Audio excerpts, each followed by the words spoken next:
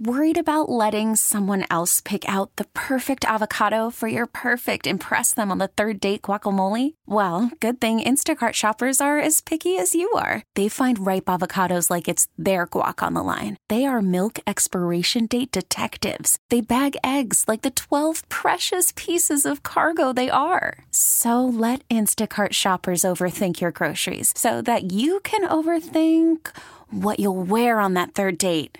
Download the Instacart app to get free delivery on your first 3 orders while supplies last. Minimum $10 per order. Additional terms apply. Welcome to WBBM In Depth. My name's Jill DeGroot. Today, WBBM's Cisco Cotto spoke with Claire Jerry, a curator of political history at the Smithsonian National Museum of American History. Today marks 1 year since the deadly attack on the U.S. Capitol. In the weeks and months that followed, the Smithsonian's National Museum of American History has been collecting artifacts to document the day and its larger impact on the country. Joining us with some insights on the project, Claire Jerry, a curator of political history at the museum. Claire, we appreciate you being here. It's been a year now. What sorts of items have you been able to gather? We did a lot of collecting, rapid response collecting, the day after January 6th, in which we picked up mostly posters, signs, a few other items that had been discarded, largely found in trash cans and under bushes along the National Mall.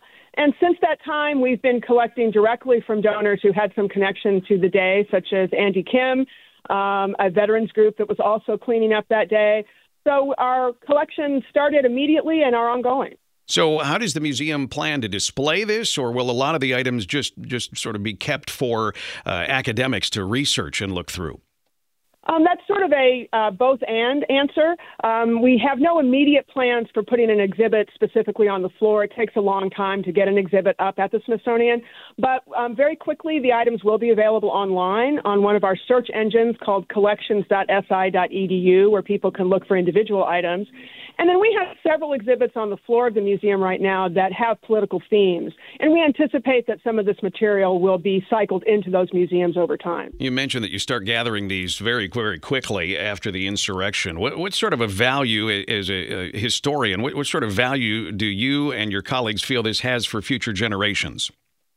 We are very committed to rapid response collecting, and we try to keep our eye out for events that seem in the moment as though they're going to have historical import. And we know that it's important to get out there to get those ephemeral items that will be lost to weather or be discarded. And we're always looking for things that fit into the stories that we already tell about political activity. This event was clearly part of the election of 2020. It was part of the impeachment cycle. It was part of the upcoming inauguration. It was part of the pandemic story. And so it fits into a lot of collecting that we do. And we hold these items so that future visitors, anyone interested in history, but also, as you said, research and historians who are going to be interpreting this event for years to come will have this kind of evidence to draw on. Have you collected any items that are really unique? I mean, many of us saw the flags and the signs and all that stuff as we watched on TV.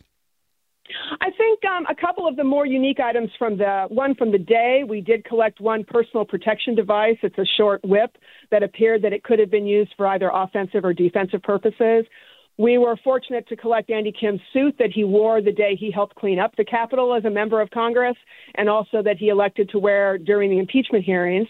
And a very interesting item that has come into our military history collection, a family on Capitol Hill felt some compassion for the National Guardsmen who were helping protect the Capitol, and their small child wanted to go out and share snacks with them, and the guards started sharing their patches with him, and the family donated that collection of National Guard patches to the museum. Now, the law enforcement officials, they've obviously been doing a lot of investigations and have arrested a lot of people. Have they reached out at all wanting to see any of the items that you've collected?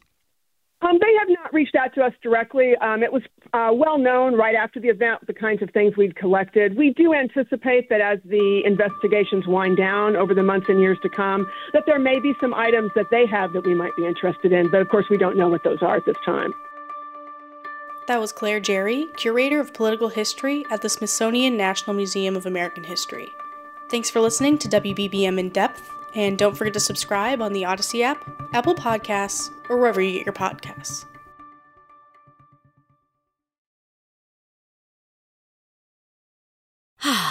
Spring is a time of renewal, so why not refresh your home with a little help from Blinds.com? We make getting custom window treatments a minor project with major impact. Choose from premium blinds, shades, and shutters. We even have options for your patio, too. Blinds.com invented a better way to shop for custom window treatments. There's no pushy salespeople in your home or inflated showroom prices. Our design experts can help you find the perfect window treatments on your schedule. We'll even send free samples directly to you. Plus, we can handle the measuring and installation for you. Unlimited window treatments installed for just one low cost. And with Blinds.com, you'll always get transparent pricing. No hidden fees. Our free shipping and 100% satisfaction guarantee can put the spring back into your step and into your home, too. Shop Blinds.com right now and save up to 45%. Up to 45% off for a limited time at Blinds.com. Blinds.com. Rules and restrictions may apply.